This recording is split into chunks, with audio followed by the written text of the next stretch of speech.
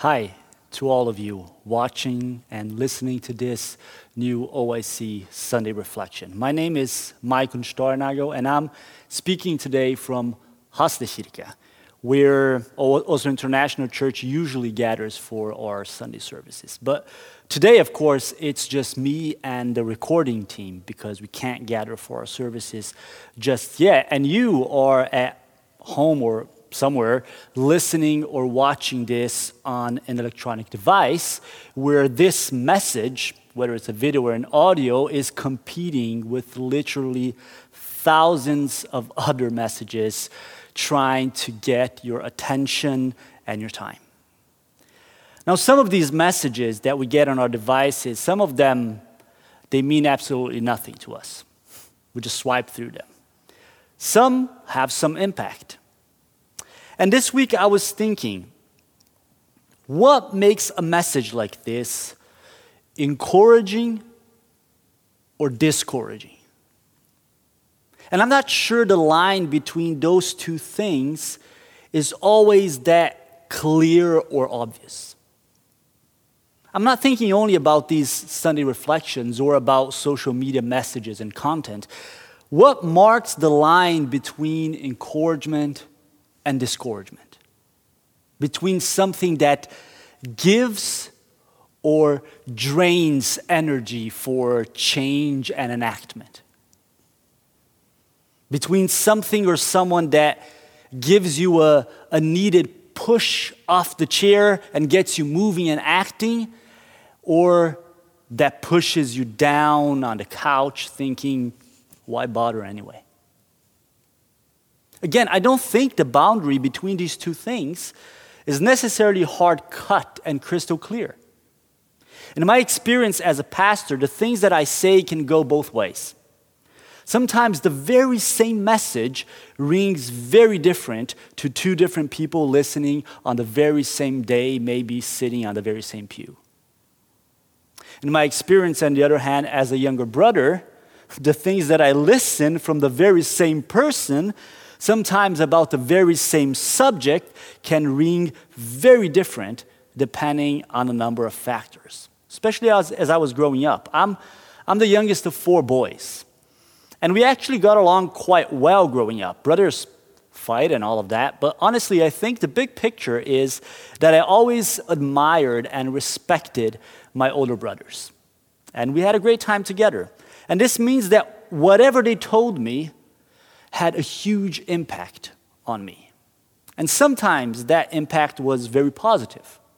I felt encouraged by them. I felt encouraged by them wanting me to learn stuff, by them showing interest in my development as a person or in my learning of a certain skill. But other times the impact was negative. I felt over-criticized. I felt being picked on. And I would compare myself to them and feel like there was no point in trying harder. I would always fall short or bring disappointment. So sometimes I was encouraged by what they said. Sometimes I was discouraged. The very same people often talking about the very same things. Now, I'm sure that sometimes they were in a bad mood or just being mean or, I don't know, just being teenagers who didn't exactly have the world and themselves figured out yet, right? But other times, I'm sure that I was the one who was in a bad mood and just not knowing what to do with myself. And I've been using the past tense here, talking about growing up, but it's not like we stopped doing this kind of thing as grown-ups. And I'm sure that you can recognize yourself in some of this as well. Someone tells us something on one day, and we feel like we've been given an extra push and can run a little longer. Then the next day, it feels like they set an unachievable goal before us, and that's just not fair. We pick up our phones on one day and we hear a podcast and feel motivated, encouraged to go and do something like fight poverty or make a better smoothie, right? Then the next day or the next hour we hear the next episode and think those hypocrites. They think they got everything figured out. I'm sure their kale smoothie actually tastes like grass. We pick up our Bible and my, oh my, can things go either way there? And one day we feel super spiritual and the company of the saints. The next day, we feel like we and Satan are BFFs. There's a number of factors that can play into how we read or hear and how that resonates with us. And there's certainly many of these factors that have to do with us.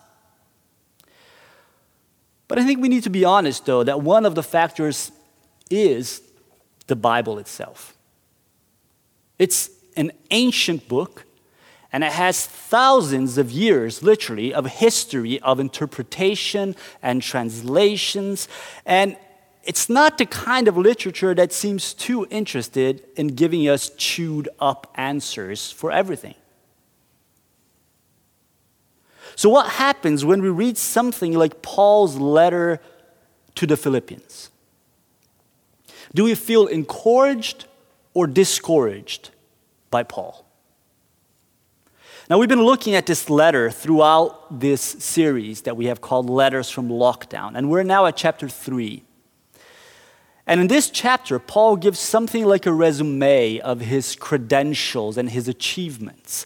And just last week, when we were already talking about chapter 3, I told you that his point with that is not that we envy him or feel sorry for him or feel like we need to boast the same credentials. I said that his point was that we find our belonging in the righteousness of Christ and not Paul. That's what we talked about last week.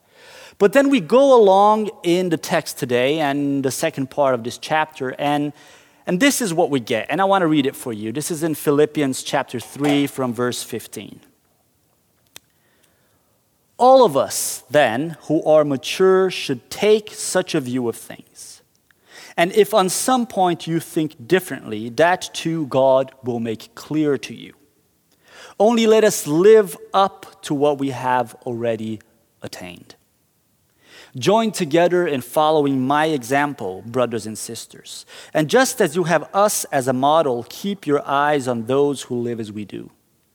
For as I have often told you before, and I'll tell you again, even with tears, many live as enemies of the cross of Christ. Their destiny is destruction, their God is their stomach, and their glory is in their shame. Their mind is set on earthly things. But our citizenship is in heaven, and we eagerly await a Savior from there, the Lord Jesus Christ, who by the power that enables him to bring everything under his control will transform our lowly bodies so that they will be like his glorious body. Now, this seems a bit confusing, Paul. Join together in following my example? Now we're supposed to be like you, to be little Pauls? What is this about? But before we dismiss Paul as arrogant, or go down the other road and dismiss ourselves as hopeless cases compared to Paul's intensity, I want to suggest a different approach. I want to let Paul be for a little while and focus not on him, but on three things that Paul brings up here.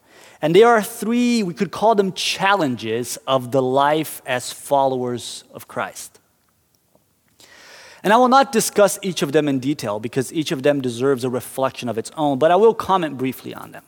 And these three challenges, as I'm calling them, are the challenge of maturity, the challenge of the so-called enemies of the cross, and the challenge of heavenly citizenship. Maturity, enemies of the cross, heavenly citizenship. Now, the first one that Paul brings up is, of course, the issue of maturity. That's how he opens this part. All of us, then, who are mature should take such a view of things. Now, maturity is always a challenge. But what does Paul mean by being mature here? Again, maturity is a big word, but there are at least two links with what Paul has discussed earlier in the letter that I think can help us give some substance to this word in this context. The first link is in that very first phrase, linking maturity to taking such a view of things. taking such a view of things. Without going into grammatical details, the language that Paul uses here is reminiscent of a language he has used already before in Paul's introduction to what came to be known as a Christological hymn of chapter 2. There, Paul says, if you have any encouragement from being united with Christ, if any comfort from his love, if any common sharing in the Spirit, if any tenderness and compassion, then make my joy complete by being like-minded, having the same love, being one in spirit and one in mind. Now, if the same view, that expression, having the same view of chapter 3:15, is the same mindset of chapter 2, then the place to look is what is in many senses the cornerstone of the whole letter, which is the Christological hymn, which I'm condensing a bit here, and where Paul says, in your relationship with one another, have the same mindset of Christ Jesus, who being in very nature God, did not consider equality with God something to be used to his own advantage, but took the nature of a servant and humbled himself by becoming obedient to death, even death on a cross. So that's the first link. The second link doubles down on the first one with the phrase, let us live up to what we have already attained. Let us have the same view. Let us live up to what we have already attained. Well, just before this, Paul has said that he had not yet obtained all of this. This is just before verse 15. What then had he attained? Well, not the goal, but the call in Christ Jesus. The walk with Jesus, the daily following. What was already obtained is the grace that is given. The righteousness of Christ that is enough. Whatever else it might mean then, maturity here has to do with this sharing of Christ in us on the way. His way of humble servitude and love. So that was the first challenge, the challenge of maturity. The second is the issue of the enemies of the cross. And again, there's no time for a lengthy discussion on who Paul specifically might be referring to, if anyone specifically at all. But I think it's noteworthy that Paul doesn't say the enemies of Christ. He says the enemies of the cross of Christ. The enemies of the cross of Christ. That's peculiar. Why does he say that?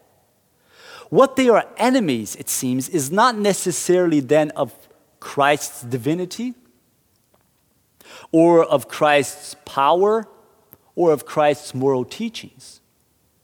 But they are enemies of his sacrificial humbling of himself, of his sharing of the reality of death that is inherently human and not divine. So they set themselves on, these enemies of the cross, they set themselves on the path of destruction because they set themselves on the path to themselves. Of the different interpretations given over this, the one that seems more logical to me in this sense and in this context is that this is about those who, having first come to Christ, eventually lose hold of the cross and start focusing on glory and power and what they can gain from faith rather than what they can give in serving love in their faith in Christ. And so they become enemies, not of the idea of Christ, but of the cross of Christ. Now, I said I would only comment briefly on each challenge. So let me get to the third, and that is the challenge of heavenly citizenship, if we can call it that way. And this could be a long discussion, so I just want to call attention to two things. First, one of the very issues being faced by the Christians in Philippi, who were reading this letter first, was that their claim of Jesus' lordship put them at odds with the expectations of Roman civil life. In other words, the issue of citizenship here is anything but a future concern. Christ was Lord over them then and there. And this means that they were trying to figure out how to live in the kingdom of Christ, under the kingship of Christ, while living at the same time in the Roman kingdom that they were living in. So heavenly citizenship wasn't an excuse for not engaging with their reality. It was a Christ-shaped framework for how they engage with it. That's the first thing. The second thing is how Paul further develops this language of hope by talking about transforming our lowly bodies so that they will be like his glorious body. But here's what's interesting. The glorious body of Christ is a body of flesh and bone. A resurrected body into which scars Thomas had stuck his hand. It is a body that is, not a body that will be. What does that mean for our hope and for how it plays out today in our bodies as they are in Christ today? And I'll just let you sit with that for a minute. Now here's the thing. As I read through these challenges of the Christian life that Paul sets before us here, I am left with one overwhelming clarity. And that is, I cannot, and I should not do this alone. I cannot and I should not do this alone. We can't do this stuff alone. It not only is too hard to do alone, it is inherently plural, communal. And realizing that makes all the difference in trying to make sense of the encouragement that Paul is trying to give us here. Because yes, I believe that Paul wants to encourage us, not to discourage us. And the key to that encouragement, I believe, is in the plural. Because Paul does not say, all of you who are mature should do this or that. He says, all of us. All of us. This isn't about who Paul is. This is about who we are together in Christ. So it is not only his example that he calls us to follow, but also of those who live as we do. That is, of those who live in Christ. Paul is saying we are in this together because we can't do this stuff alone. And so we offer our stories into our common story so that we can do this together in Christ. That inclusive plural of Paul's language makes an enormous difference. This isn't about us holding ourselves above and against those who are not as good as we are. This is about taking the road together and taking seriously that Christ is with us as we do that, forming his likeness in our communal shape of his body. If I think back to me and my brothers, I guess that's why we still get along and love each other.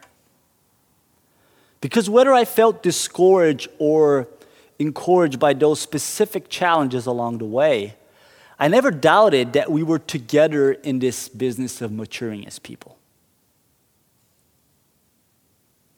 The challenges that we face as followers of Christ and as people in the world, they are quite real. And they can be daunting.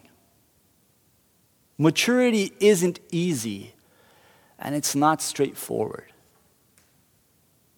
But it's something that we do together.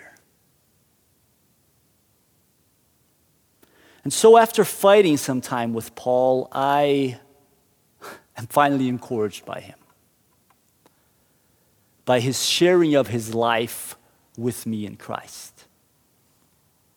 And I want to be encouraged by Paul and by your life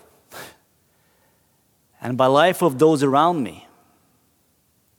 I want to be encouraged by Paul, not by him being better or worse than me, but by us being together in doing this Christ thing in the world. And I want to encourage you, and I want to be encouraged by you, which only makes sense if we're in this together with the mindset of our serving Lord. If this is just a feed on your wall, it doesn't make any sense. If this is just a word from a stranger, it's okay. Maybe it won't be encouraging. But if we are in this together, then our homework isn't done. Grace and love don't come easy. So let's not give up. Let's not give up. Christ is with us. And so I pray that the Lord may bless you and keep you. That the Lord may make his face shine upon you and be gracious to you. That he may turn his face towards each and every one of you, towards us. And may he bring us peace. May he bring you peace. And so, that we may go in love and in faith and in peace and serve the Lord joyfully.